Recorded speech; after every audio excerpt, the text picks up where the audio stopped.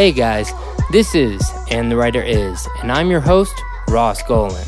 I've written with hundreds of artists and writers over the years, and my favorite part of each session is the first hour when we catch up about life, the industry, politics, composition, whatever.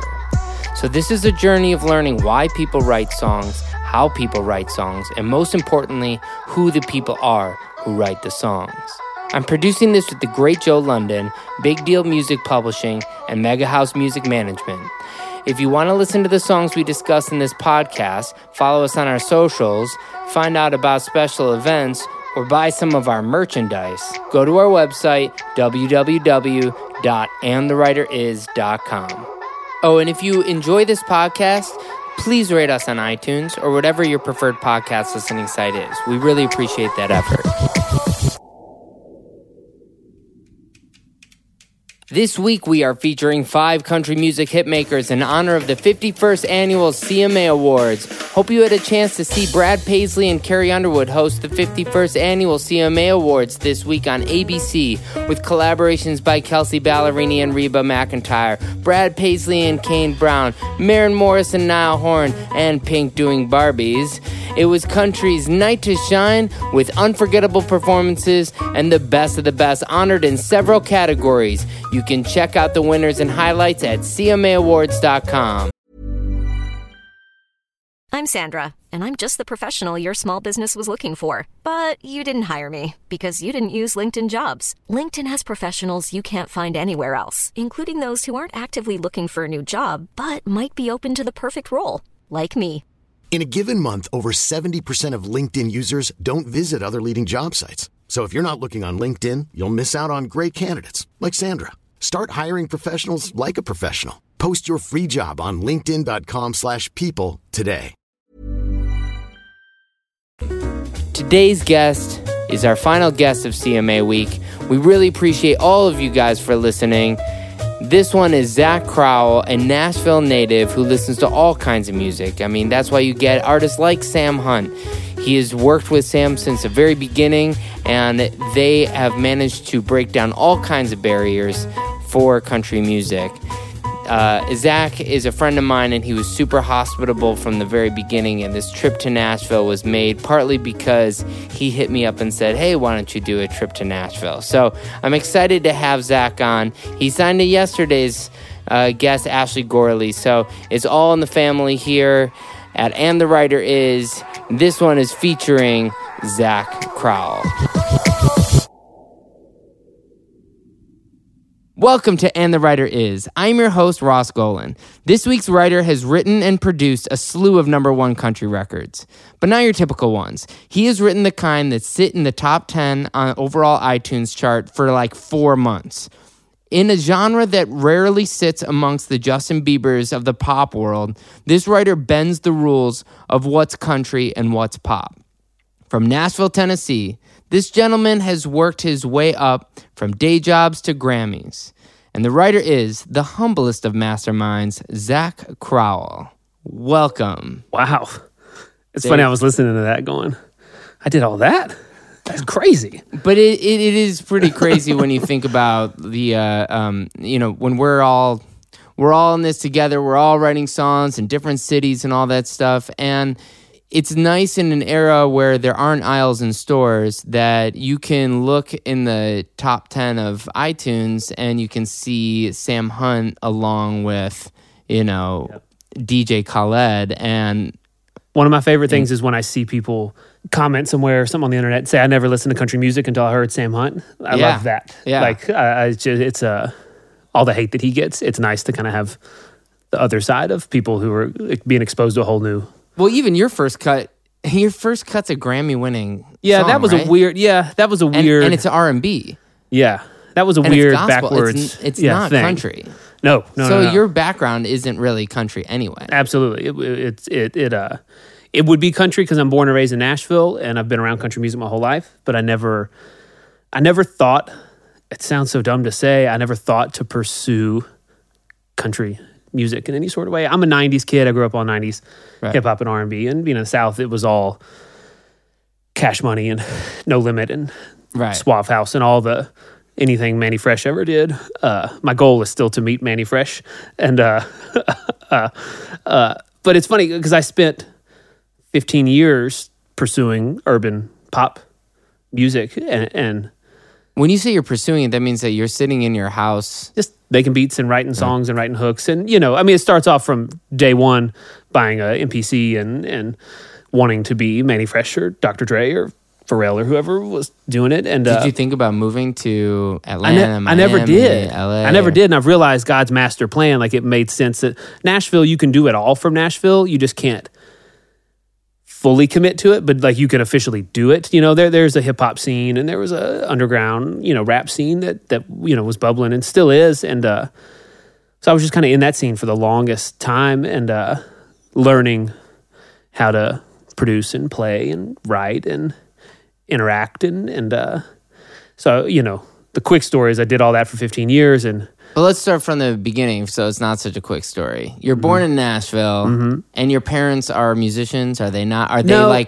my dad is a musician. My dad is a musician. He's in still a band to this day that he's been in since high school. No way. What's it called? The Exotics. They still play gigs in town and sell out things. And do you go to them? Yeah, I mean, they play once every month or two or so, and but they sell out stuff. But they play covers or is covers and stuff. I think they did original stuff way back in the day, but now they just they play retirement things and high school things. And did you grow up going to these gigs? Yeah, not like every day, but 2-3 times a year. My dad was always, but there were always instruments. Here's the funny thing: there were always instruments around my house.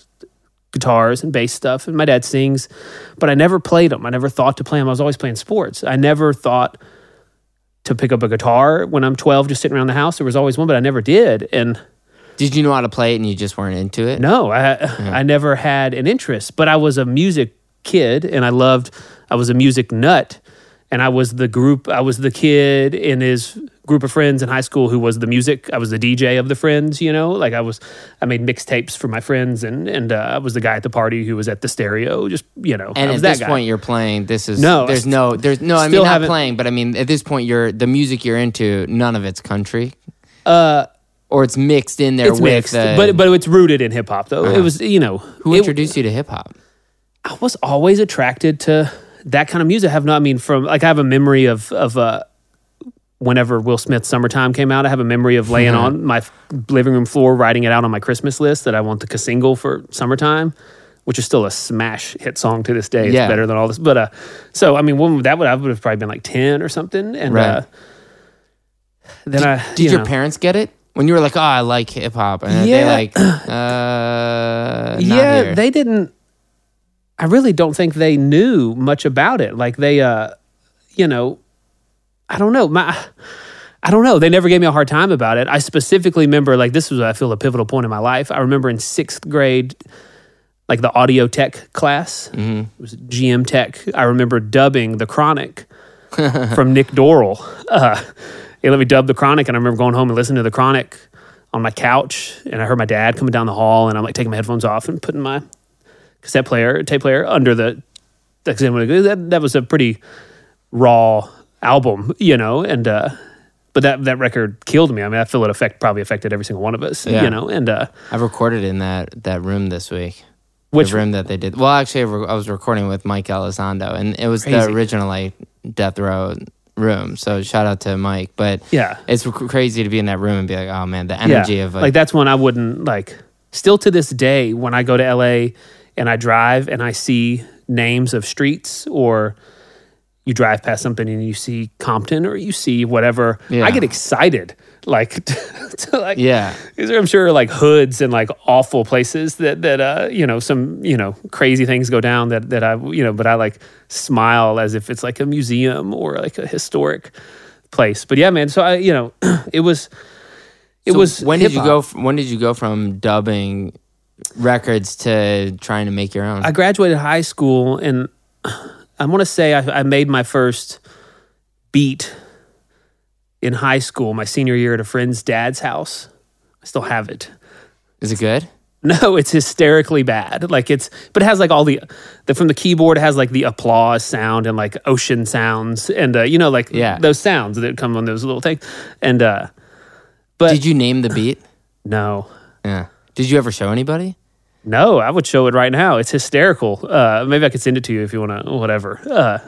No, you definitely should send it to us. But you hear it, you go, it's a kid who has no clue about music trying to make music. In retrospect, do you look at it and think that maybe you knew more than you thought? Probably. There's like, I've realized now as an adult, and I'm not the singer, I'm not the player, I'm not the musical genius in the room. I've realized I'm the guy who is looking for candy, who's always looking for catchy things, and I've realized that's my best role in the room. It's not to be the poet in the room. It's not to be the vocalist. It's the guy who's just waiting, who's just constantly listening for catchy things. Because if I boil all the music I've ever listened to down, it's rooted in catchy. The catchy parts are the parts that I like. Right. And I've, now over the past few years just learned to embrace that. I'm like, there are plenty of good musicians who can play better than me. I'll hire them to do it. And there's plenty of good singers and there's plenty of whatever.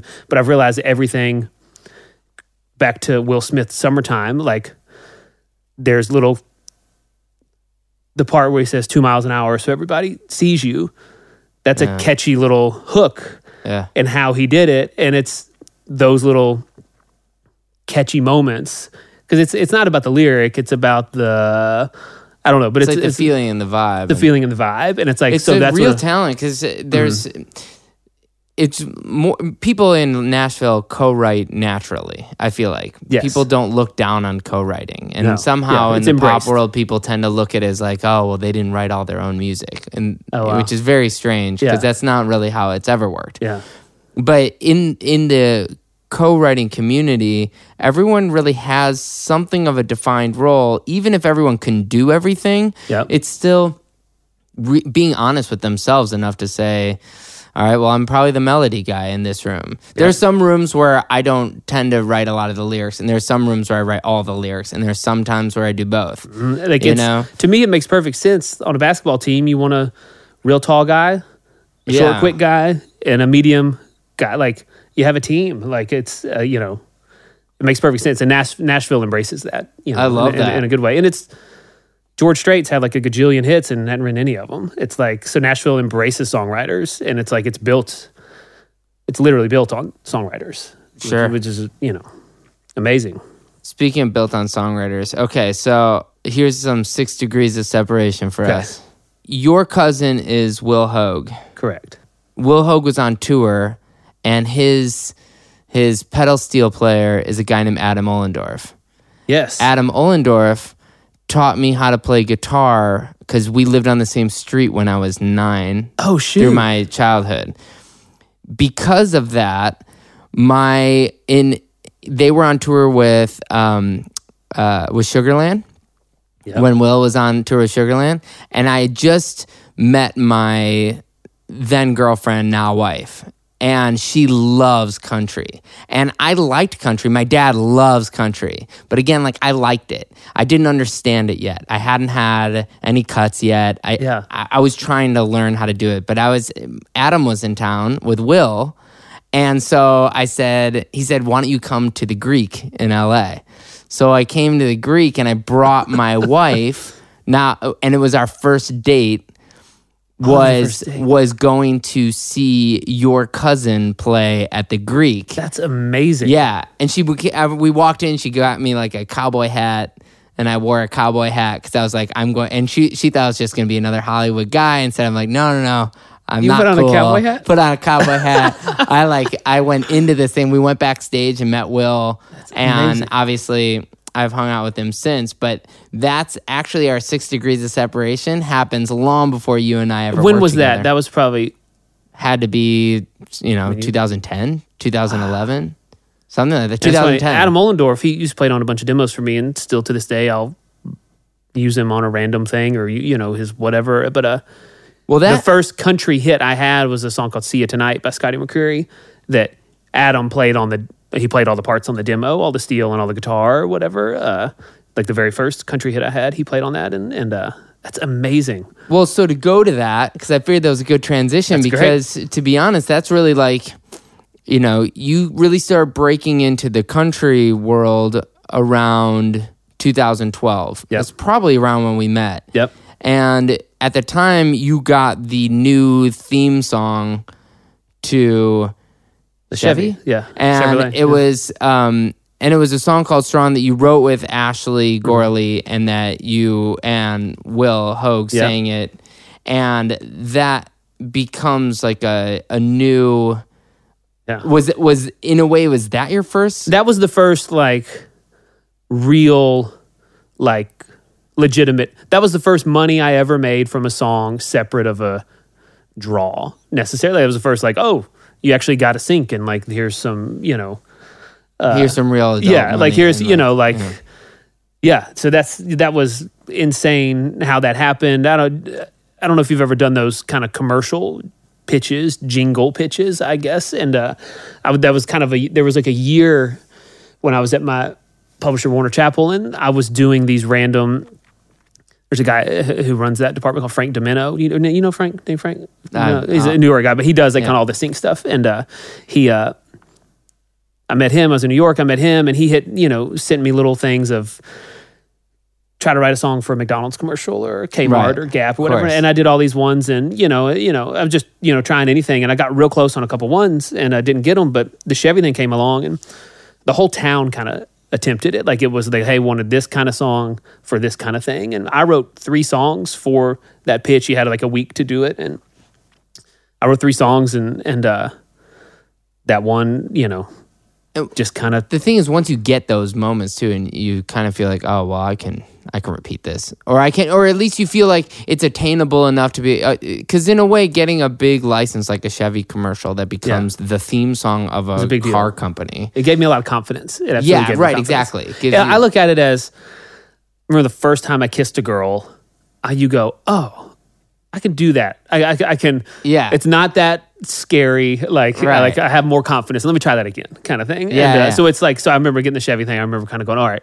now I'm here, and and also that was at the very, I was about to be dropped. I was like a month away from being, if you want to get into my like last second buzzer beater of a.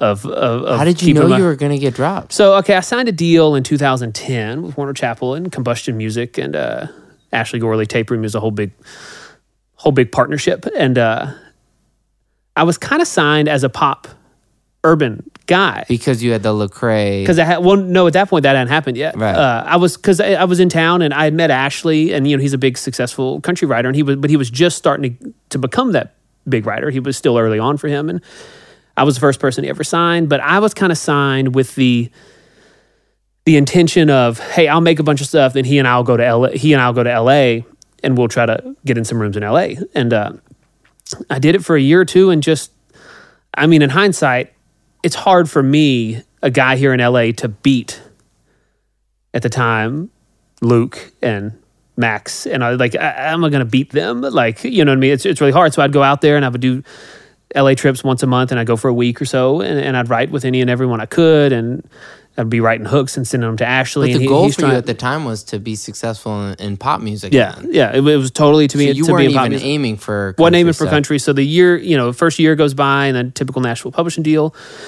I get picked up from a next year, and at the end of that year, at that point the publishers paid you some money. And if there's been no money coming in, they can't just keep paying you forever. It's an investment, it's business, I get it. And they don't want to pick up my 3rd year option, but they don't want to drop me. So they decide to do a 6-month extension of my 2nd year. And they're like, hey, let's just try 6 more months before let's bet on 6 more months. So 6 more months go by. Nothing happens, and I'm, still just plugging along. At that point, my wife's pregnant. We're married, it's our first kid. It's the only time in my life I've ever considered quitting. And it wasn't considered quitting. I was like, I might just have to do something else. Like, if I'm going to get dropped, So what would you have done? I don't know. Like, I have no idea. Like, praise Jesus that I didn't have to. Like, it was, so I signed a second 6-month extension, and it ends December 31st, 2013 12 or something like that. Yeah. Oh, 2012, right. December 31st, and I met Sam Hunt in October, and we wrote Cop Car 2 weeks later, and from that point, it all But Cop Car hadn't even come out yet. So Cop Car, it took about a year, but when we wrote that song, if we want to jump to that song, when we wrote that song, it was instantly a big deal around town. I've realized now, after being around for a few years, that songs like that don't come along very often. Like, we wrote it and the whole town kind of got a little bit of a frenzy about it. It was a good song, you know? Yeah, and people just want it. And it was three. Yeah. Sam was a nobody. I was a nobody. Matt Jenkins, the other writer, was a nobody. We're all just new dudes. And it's kind of, there was a little bit of, who are these guys and how did they write a good song, you know, kind of thing. And it opened a lot of doors. And that song specifically. And, you know. How did you write that song? Typical day. I met Sam about a week before. He and I wrote our first song together. And then like a week later, me, him, and Matt Jenkins, just a typical Nashville thing. He wasn't trying to do the artist thing, though. He didn't know yet. Yeah. Did you know it at that time? Or you no, like, oh, wow, no. you At should that be an point, artist? he and I had clicked. And the first time I met him, we sat there and talked for hours. And I was like, "Are you trying to do the artist thing?" And he's like, he wasn't sure. Like, songwriting is his first love. He's a songwriter at heart, and strip it all away. He's a songwriter, and so he didn't quite know, because there's a commitment to being an artist. Like, it's a decision, and so he didn't quite know, but he started to accumulate these songs that I feel that only he could do. He had a song called "Take Your Time" that was a big hit for him. That never heard of it. Yeah, but I wish I wrote it. I should sue him. But he started to have these songs, and like they were so him, and like he couldn't imagine anyone else doing them, So he was like, and at the end of the day, Sam's real competitive. He's like all those people. He's trying to win, and.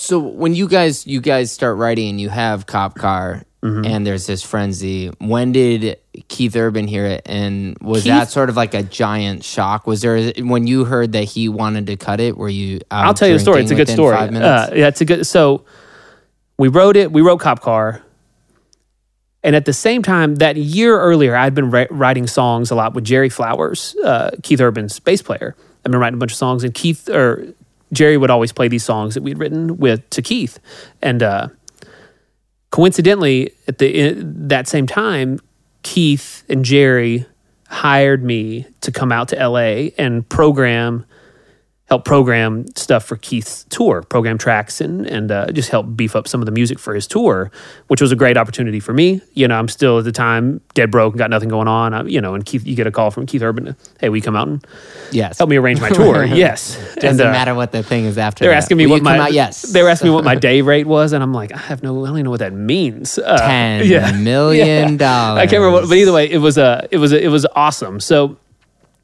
it was like in a month, I was going to go out to LA and do a week out there. And in that time, he heard Cop Car. I'm pretty sure my publisher, Chris Farron at Combustion Music, I'm 99% sure he sent it to him. And but Keith didn't know that I wrote it. He didn't know that the guy whose tracks he was liking, the guy who was hiring to come out there, he didn't realize that it was the same guy.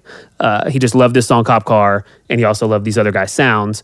Somewhere in that month of us coming out there, he put it together. I don't know if Jerry told him or whatever, but the first day at rehearsals, I'm in LA at SIR or whatever room, and I'm just sitting there with my laptop, and I'm just trying to be one of the cool kids, because I've never been, still not, but still never been in the room with super talented people. And Keith walks in, and he comes up to me and introduces himself and gives me a big hug and gives me this look and says, "Me and you need to get in the studio sometime, my friend." And like, I had heard that he had heard Cop Car, but I can't be it took everything in my power not to go like, "Keith, do you like my song, man?"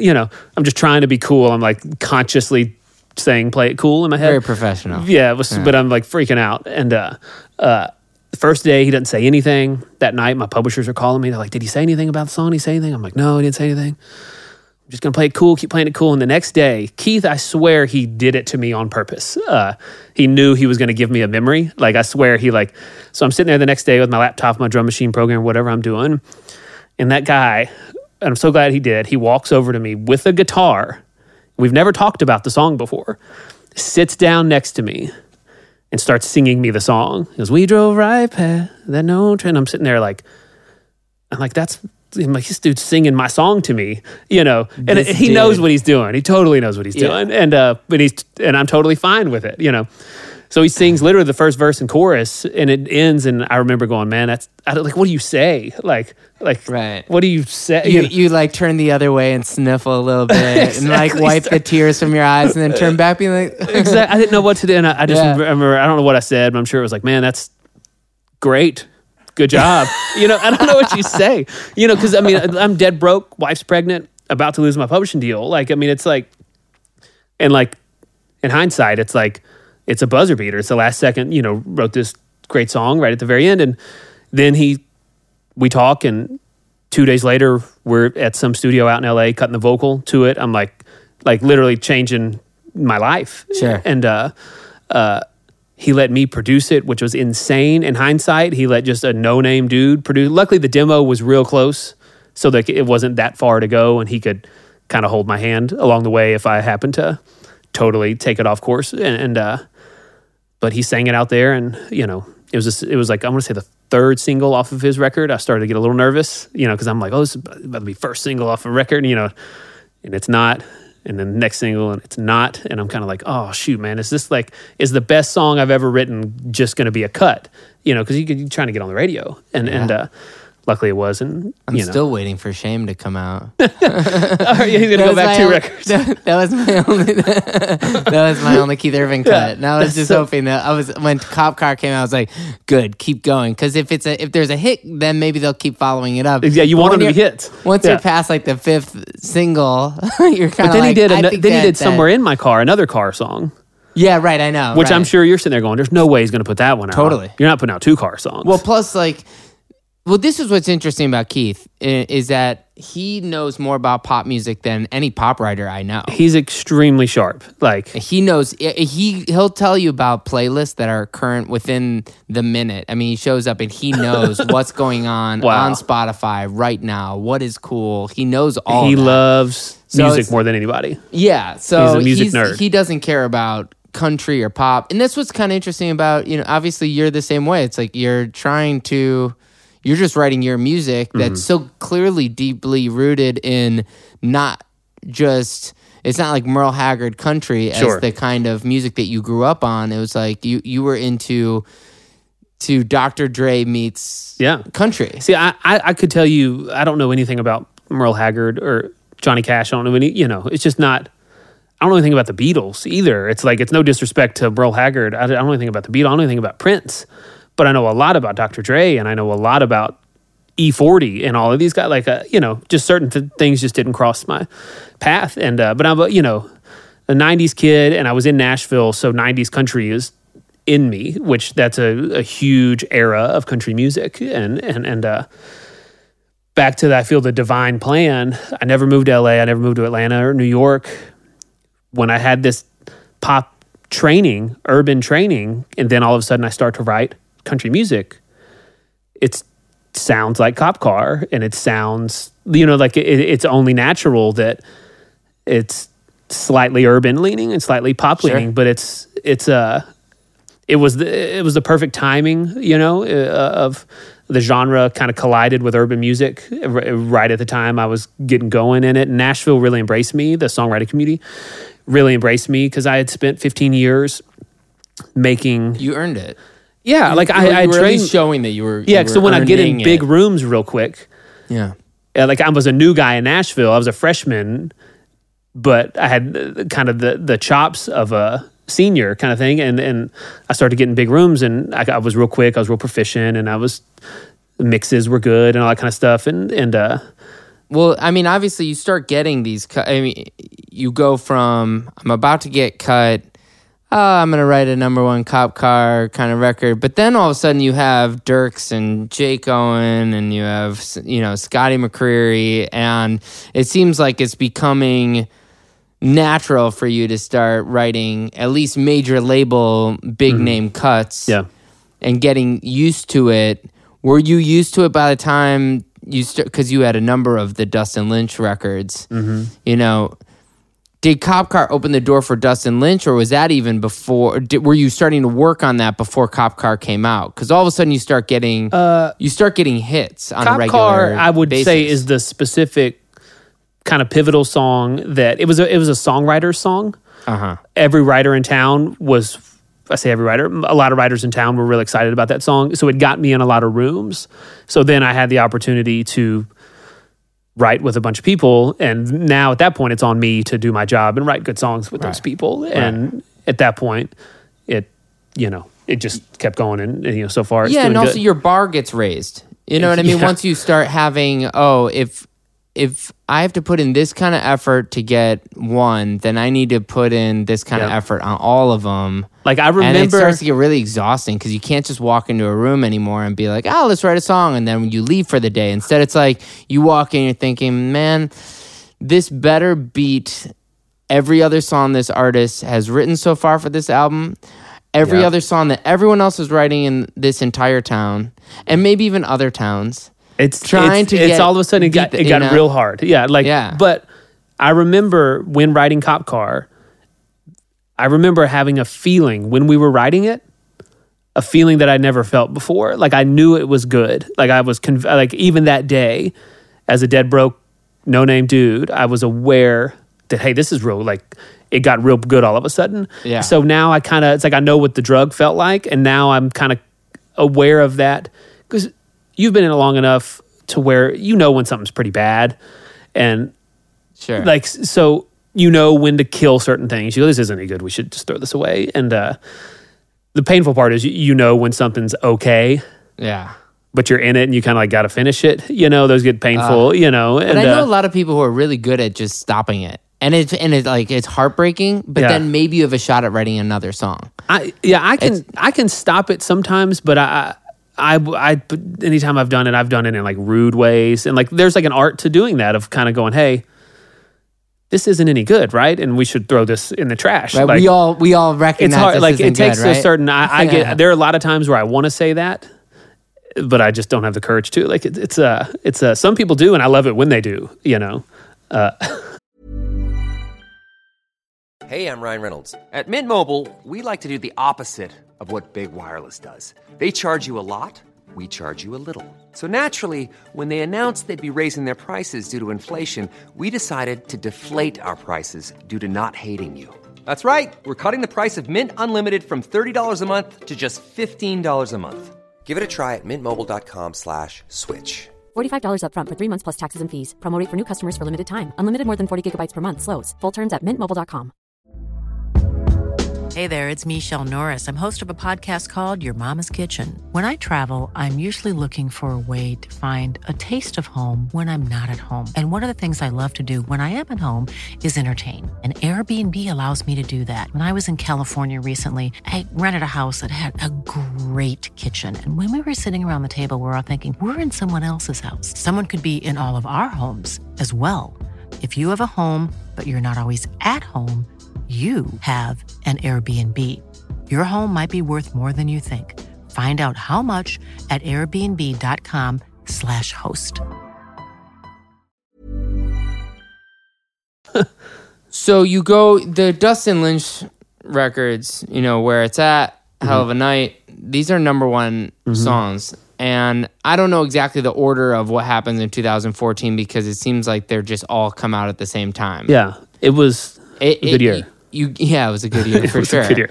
And that's also when Sam Hunt really, breaks. Yeah. So you're on one hand working as a songwriter and a producer, and then you start working as because you and Sam have such synergy. At this point, you start working as, in a weird sort of way, as an A&R guy. Because when your main co-writer is starting to become an artist, you then become the guy encouraging that person in a different way than a normal co-writing relationship. Yeah. It's weird. Sam is, the biggest thing that has ever happened to me personally, because I wrote Cop Car with him, and his artist thing is obviously affected my life. But he is fabulous at delegating jobs, at getting people to do things, and putting people.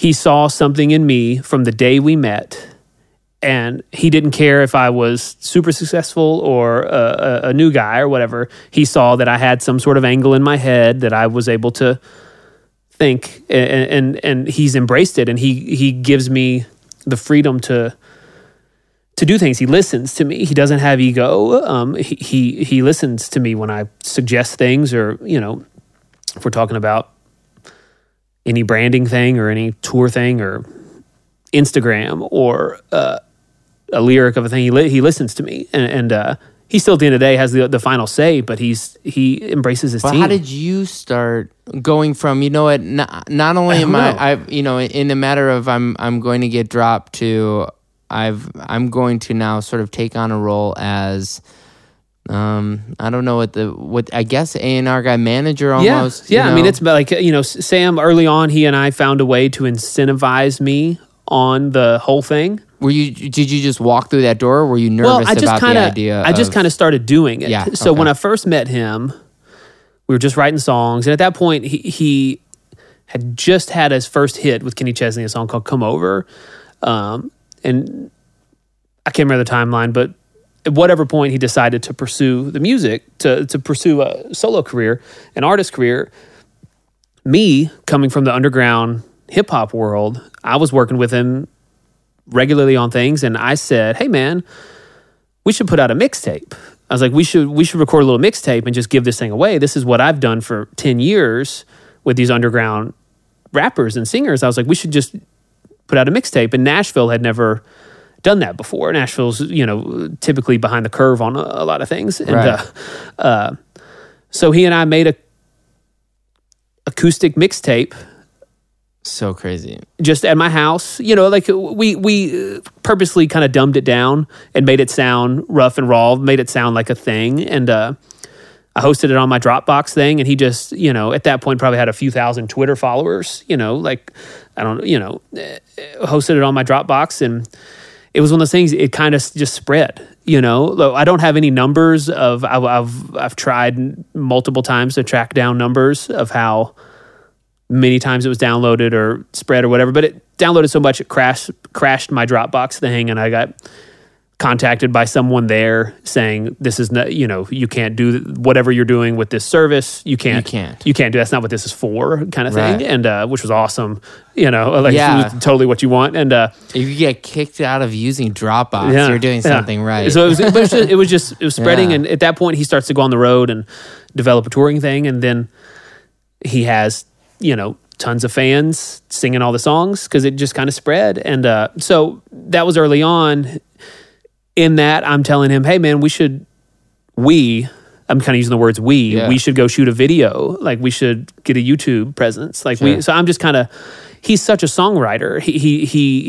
But he saw that I had ideas, and he was, just embracing those things. And we didn't know that it was going to work so well. We were just, right. just kind of just chipping away at the thing. And do you think it works well because of the fact that it crosses genres, or do you think it works well because it's his voice, or is it? I think it's a bunch of them. I think absolutely crosses genres. Like there are a lot of people that were raised on country music and urban music. Like it's my taste, I think, and his taste are in line with a lot of people. Totally. I think a lot of people love.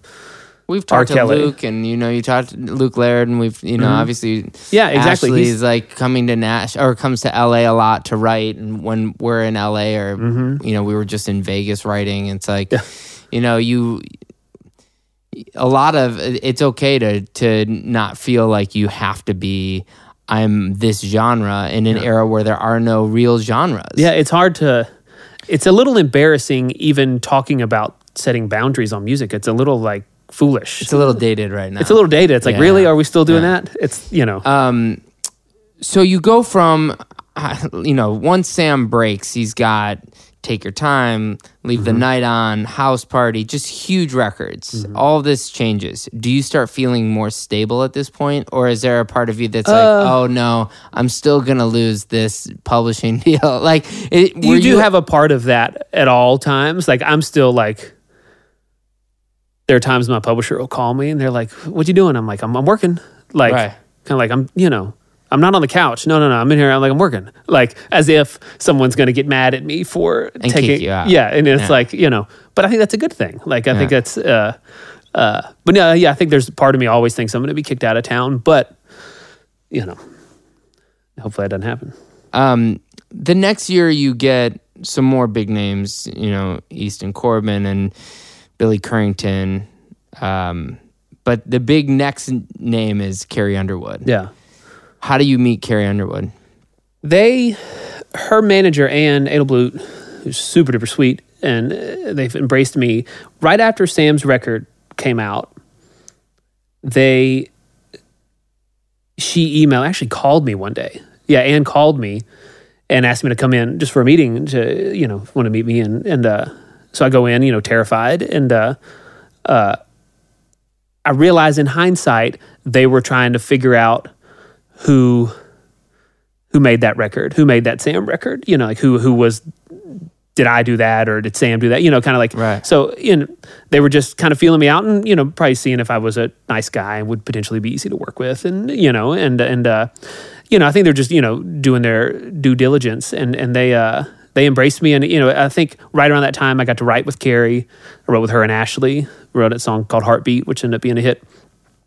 That song's really good. Thank you, man. It's the best song on that album. Yeah? Yeah. I mean, you've got a lot of songs on that album, but that song is pretty Thank incredible. you, man. That's that was one that when they asked me, Ann called me one day and said, hey, would you produce that song, Heartbeat?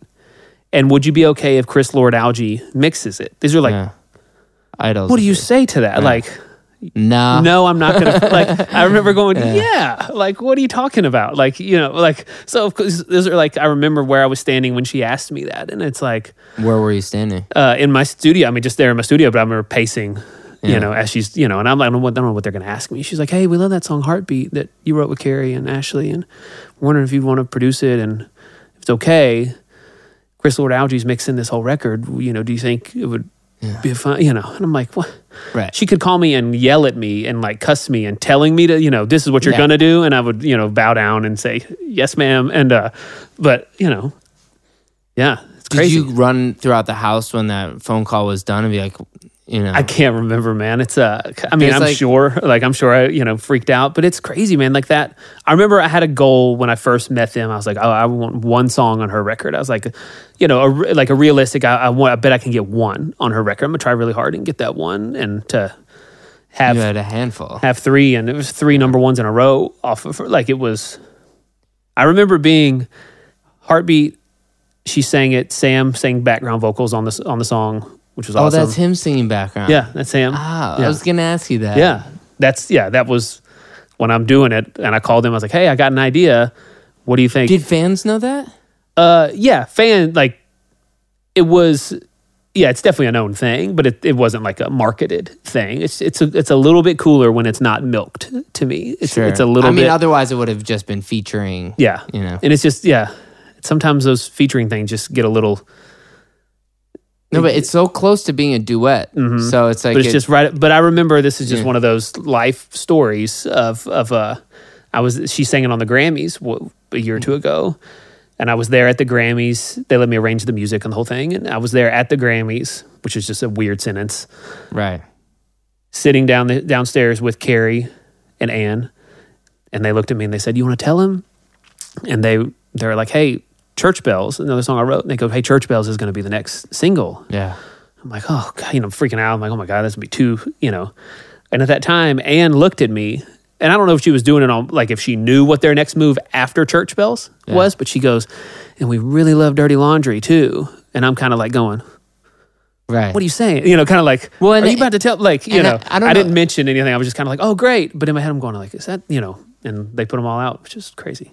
In Nashville, there, or at least in LA, there tends to be a lot of people who have the first single. And a lot of people have the next single. Yeah. And everyone has the third single. Yeah.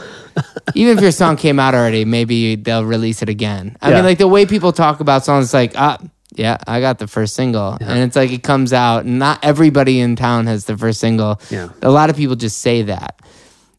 Is that something that's prevalent in Nashville? Are there people who walk around? I mean, it seems like everyone's so humble and kind of quiet. Yeah, it's more humble. It's more humble and so if somebody quiet. says you have the first single or you have the next single, it's probably because at that point it's true. It's true. Yeah, absolutely. Nashville is way more humble and laid back and honest, and Nashville is very paced. It's very organized. It's very, maybe times to a fault, but like it's a very organized machine of, where a certain song is. They'll probably be coming out with another song here in a month or two. And, but no, there aren't a ton of people, walking around bragging. And that's probably more of an LA thing. Right. So you win the triple play. Yeah. Crazy. CMA award, which means you had 3 number ones in a year. That kind of like solidifies you. When you win those kinds of awards, then it's really hard to go back. Yeah. See, I'll be honest. I didn't know what that was. My brain had never thought, there's another award past just a number one award. There's like a triple. I never knew it existed, to be honest. So when they called me, the super duper triple play. I never knew that you could win the Super Bowl. And I had no idea. I had no clue. And they called me and told me I got it. I'm like, oh, that's awesome. Kind of not knowing. And then I won it the next year as well. And the next year I go, oh shoot, that's hard to do. The next year I was way more aware of because that's just, it's hard to, It's still hard to have a hit. It's hard to have a hit ever, much less 3 in a year. It's all impossible. We were trying to solve, and it was like our 3rd episode. And I was asking, do you celebrate number 5s? Yeah. And it's like, by the time, you can't because, you don't know when it's going to go to number 4. And by the time it's number 6, you don't celebrate it because you should have celebrated when it was number 5. And, you get to a point where people assume that you just write hits. Like it just isn't the case. That's just easy. Like your even your family and your best friends are like, oh, there's another one. Hey, I like that song. Some people are just like, oh, it's just it's just standard. It's like, you're supposed to have 3 number one songs in a year. My dad means super duper well, but like I'll have 2 songs on the charts, and I'm like, you got anything else? I'm like I've already, right. That's already impossible, to do, and it's like. No, I don't have anything else. I just have the number 1 song and then a great song. But no, I don't have anything else. Yeah. So people start to expect it. I didn't have any cuts for a long time, and when the first year I started getting kind of big name cuts, I had Bieber and Nicki Minaj and Maroon 5 all the same year, and it was 5 number 1 albums songs. Even though they were album tracks, it was just like, here's another number 1 album kind of thing. And I remember saying, my parents started viewing it as like, it was not a big deal. It was just like, hey guys, I have the number 1 album again. A song on the number 1 album. This is huge. And it was just like, oh, cool. And then they just started talking about the botanical gardens. Yeah, and you realize I climbed Everest 5 times. We should be excited. But I stopped them and started saying to them, I started figuring out, okay, well, this, and it's harder to do now because of streaming, but I was like, okay, well, this album sold, 250,000 copies worldwide this week. So that's the equivalent of Buffalo. So I'd be like, hey, if everybody in Buffalo, New York bought my song tomorrow, that would or this week, that would basically be what I just achieved. And try to explain to them in a practical number of imagine. I always look at it like you see a football stadium. You go, there's 80,000 people. Exactly. You go, every single person in here bought it times 4, or whatever. Yeah. I remember when I had my first number 1, it's such a gradual process. Like it's not an overnight thing. It's literally a decade's worth of chipping away at the whole thing. And I remember as the day I woke up and it's number 1, and I remember kind of being like, I should be excited. I should be more excited right now. Because but it's just, and on a bigger note, it made me realize that to me, making music, creating it is still the most fun part, and which made me realize in a super sappy way that I had made it for 15 years. Some of the most fun music times I ever had was in the bedroom with some of these rappers back in the day, just not knowing what we were doing, but just thinking we're making the greatest classic records of all, it was always awesome. And it was because I realized that the high of a number one is no higher than the high of making a beat in my apartment off of Edmondson Pike in 2001. Like it's still at the end of the day, the music is just awesome. And as I was just trying to be so excited, I was like, I got number one song. I should be super excited right now. And it's like, it's always been exciting. That's I always look at it, I'm like, I bet LeBron has more fun playing basketball when he plays a pickup game on the weekend with his friends. I bet it's more fun to him. Like, now he loves to be in the championships and be in the finals, but like that point, it's real work and it's task, and it's like it's a different game, But I've realized I'm like, it made me appreciate the fun of music that I've had for 15 years. And yeah, I mean, how happy is happy? Exactly. I mean? There's no happier than like. Yeah, there's not there. We don't have the words to describe.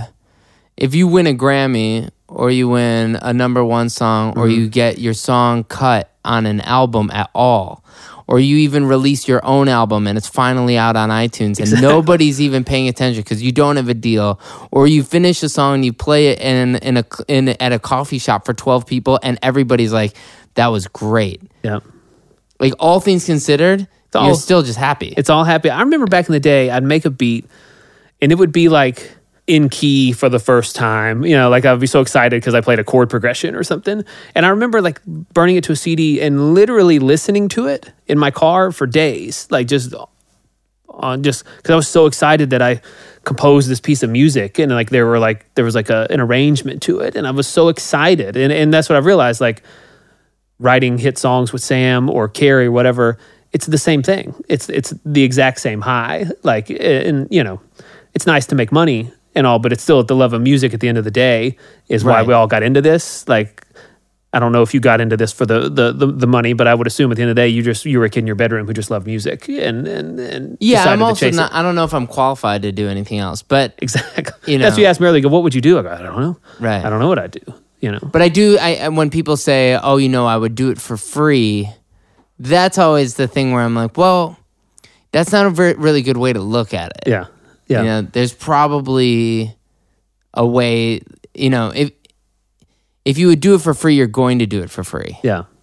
If you're going to do it for money, you're going to try and monetize it, which means you're going to be aware of the listener while you write on some level, and you're going to give the audience more credit than you would if you were doing it for free. If you're doing it for free, you can write about anything and you can do whatever you want in your room. There's a song I'm working on right now with Sam, and I'm not afraid to say it. We are working on it. We hit a little bit of a wall, and we're like, we should bring our other buddy. We should bring Josh Osborne in on this song. And for a second, we sit here, or for an hour, we sit here and we kind of talk about our egos and stuff. And we're like, then that's like, then he's going to take a little bit of credit. He's going to take a little bit of publishing. We kind of get in ahead of ourselves. And we're like, man, and we boiled it down to, we go, man, at the end of the day, if we were dudes working at Home Depot, is what we said, and we were working on this song, and we thought that Josh would be great, we would call our buddy Josh from down the street, come work on this song with us, man. Hands down. And we were like, screw publishing, screw any sort of credits or whatever. We go, let's call Josh. And we called him, and it's fabulous. I mean, it's the missing piece was him, and it's like, but it's, you have to battle your ego a little bit on that. Like, we literally sat here and go, what do you think about that? And it's like, because at the end of the day, I want everyone to think that I'm the most talented person in town, and it's like, and that I'm the reason for all these. Why? I'm sure ego. At the end of the day, you just like, and that's why I try to be aware of my ego when I see those things and try to get ahead of it. And there was I'm not going to call him out, but one of the best songwriters in the world gave a book to all of the people that he works with that says Ego is the Enemy is the book. Yeah. And that was everybody's Christmas gift this year. And, that's great. The greatest of the greatest. Just understand that if you can't have an ego in it, because in the end, nobody. First of all, legacy is stupid. Second of all, nobody's really paying that much attention. Exactly. It's just, and it's way cooler if you have 2% of a song that is a number one song and your name's on it. maybe you'll say to your friends, I didn't do that much Yeah. on this, but for the most part, it's fun. You're sharing these moments. You're sharing them with your friends. It's whatever's best for the song. It is music at the end of the day. Whatever's best for the song. I always go to Michael Jackson. Didn't write Thriller. He wrote a ton of other ones, but he didn't write Thriller. He didn't write Man in the Mirror. Garth Brooks didn't write The Dance. And these dudes wrote fabulous songs, life-changing songs for them. They didn't write all of them. But they go, that song is so good, I got to cut that song. Yeah. And that's, but it's you get far up in the music business and you start to have hits on the radio and just other things. You start to look at splits and you start to look at all that, you start to look at, how many writers are on the song. Because you start letting the money. Letting the money. And that's all I go back to, man. That's what I realized. Oh man, when I was 20 making beats in my apartment in Antioch, that was awesome. I need to make music like that. And try to keep it like that. And that's with the Sam stuff. It very much is like that. It feels like that. It feels like it's fun. It's very much like that. His stuff is kind of run by me, him, and his manager Brad, who's kind of the other link to the whole thing, and but it's run. So, right. I mean, currently while we're doing this interview, Body Like a Back Road is just everywhere. Crazy. It might be the biggest song that you have, right? Absolutely. Yeah. I mean, I've already established that that's the peak for me. I doubt I'll ever beat that. Oh yeah. I'm just maybe just glass half empty, but I'm like, that's like no. There's that Eat Pray Love thing that the author for Eat Pray Love who does a TED Talk about what happens after you have your statistical apex. Yeah, at some point you peak. What do you do when you know that it's impossible to repeat something? Yeah. It's not like J.K. Rowling isn't writing Harry Potter again. Yeah. She's going to try to write something else that's successful, but it's probably impossible to beat that. And that's what like, because Body Like a Back Road, it's crossing, it's getting some crossover love, top 40 and Hot AC, and that was never the intention at all. So at this point, it's all just icing on the cake. Like we've talked, like the bar isn't huge, massive country song and huge pop song. Like we're saying we're still just after country music. We're country music fans. We love being here in Nashville and being part of the Nashville community. So the bar, if the next song we put out is only a country hit, that's not a bad thing. Like that's what we're after anyway. But yeah, Body Like a Back Road is definitely surpassing any expectations we ever it's dreamed huge. of. It's Is crazy. there like an actual effort to go to top 40 radio then? It's just happening. Sam's not doing anything. It's just happening. I think it's just a catchy song. It's just one of those ones that just kind of has the magic little sprinkle in it. That I mean, by the time this people. comes out, people will know of it as something that has done a certain run or whatever it has. But when you're in the middle of it, we were talking about it in another episode where it's hard to watch charts because some days you're like, oh, it's number 5, it's number 6, it's number 7, it's number 6, it's number 5. It's I've got. Do you have trouble watching chart? I've gotten comfortable with it over the years. Like I have a callus for it. Like I know you win some, you lose some, so I'm okay to watch it. Like I'm having a good couple months of not really checking it. Gotcha. See, it's an addiction. So once I start looking, it's like, don't do it. Just click it off. See, I to talk about Cop Car again, that song only went to 8 on country radio. It's not a number one song. It died at 8. And it was my first big thing. I was convinced, everyone told me that's a huge hit. It'll be multi-week number 1. It's Keith Urban. It's like, and it died at 8 for some weird reason, which I don't understand. But it crushed me. Because I was like, man, that's the best thing I've ever written. How am I ever going to get a number 1 song? If and it's so I watched the charts that time, and I was crushed, and I idolized it, and I put all these other things in my life, like I put too much in it, and so I learned a lot from it. And coming off of that, I realized that there's only so much you can do, and you should write the song. And so now it doesn't bother me to watch songs die at 22, or you don't want them to. I was like, but it's okay. But I like that you looked at Cop Car and you were thinking, man, how am I ever going to beat this? So now that we just talked about Body Like a Back Road, you're like, well, That was my apex. Yeah. And it's like still going on. And I you're know. like, wait a minute, Yeah. hold on. Yeah. It hasn't even reached yet. You know, who you knows, don't even know man. what it does. It's all at the end of the day, like, how lucky are we, dude, that we get to do this and write these songs and, you know, money's neat but I just can't believe we could do it.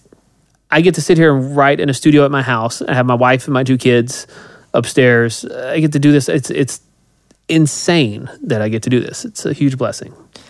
So I'm gonna name 5 people, 5 things. You just tell me the first thing that comes off the top of your head. Okay. All right. Keith Urban. Change my life without question. Ashley Gorley. Change my life without question. Sam Hunt. Wow. Okay. Change my life without question. Okay. So sorry for the next person. If they did not change Carrie my life. Underwood. Change my life without question. Ross Golan. Changing my life without question. There it is. Yeah, I had other people, but I kind of think that we had to switch it up. All right, so to finish up, what's a message you would give for an up-and-coming writer? We just kind of talked about it. Realize that it's fun. It's always fun. Because I've noticed myself as I've climbed, as my dreams have come true, I've forgotten about the fun part of it. I've forgotten that it's awesome to hear chords playing and melodies over top of them. And when I embrace the fun side of it, it's more natural. Yeah. Good. Yeah, man. Well, thank you for doing this. You know, it's fun Anytime. watching your career, because I think both of us really were kind of starting to get cuts the same year. Time. Yeah. And have gone through this process in a very sort of symmetrical way. Yeah, it's weird. It's a very cool thing. It's very weird, man. The first time we wrote, I came in, I had seen I'm just going to tell you where I came from. I was on, Broadway, walking around just being a tourist, because I think it was maybe my first time in Nashville writing. Gotcha. So you're doing the whole thing? Gonna go see the sights and all that? Yeah. And there was a bar called the Rock Bottom or whatever, and I was like, I couldn't afford really to even buy myself food out here enough. Like I could barely. Yeah. And I was like, oh, it'd be cool to do something where it's like, I always think there's something cool about that blue collar party, and we've both written that a couple times in our professional careers as we've gone. But the idea of like being like, oh yeah, I could like rock bottom pretty well. Still a good title. Like, there's nothing wrong. I mean, we wrote a fine song, I guess. I don't know. That's true. It's just fun. It's fun to see like, this is us writing a song in a room, hoping that we could get cuts, and then to see where we are now is really exciting. And Adam, the guy we wrote with that day, he's had multiple hits himself. Like he and I wrote Hell of a Night together, and like he's insane. had all the hits. I love it. It's great that it's all happened. It's very much a blessing. Yeah. Well, congratulations. Thank you, man. It's fun to share this with you. Thank you. And let's write a song now. Let's do it. Okay.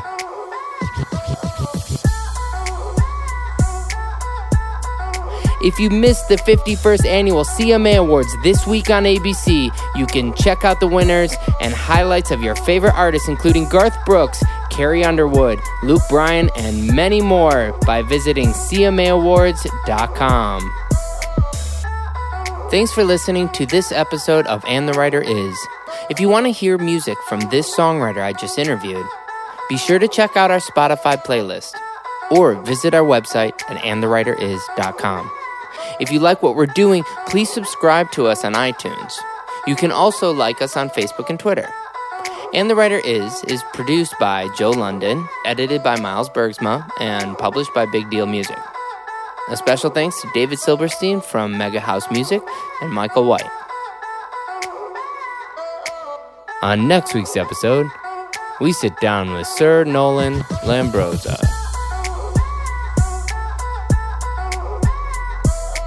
Until next time, this is Ross Golan.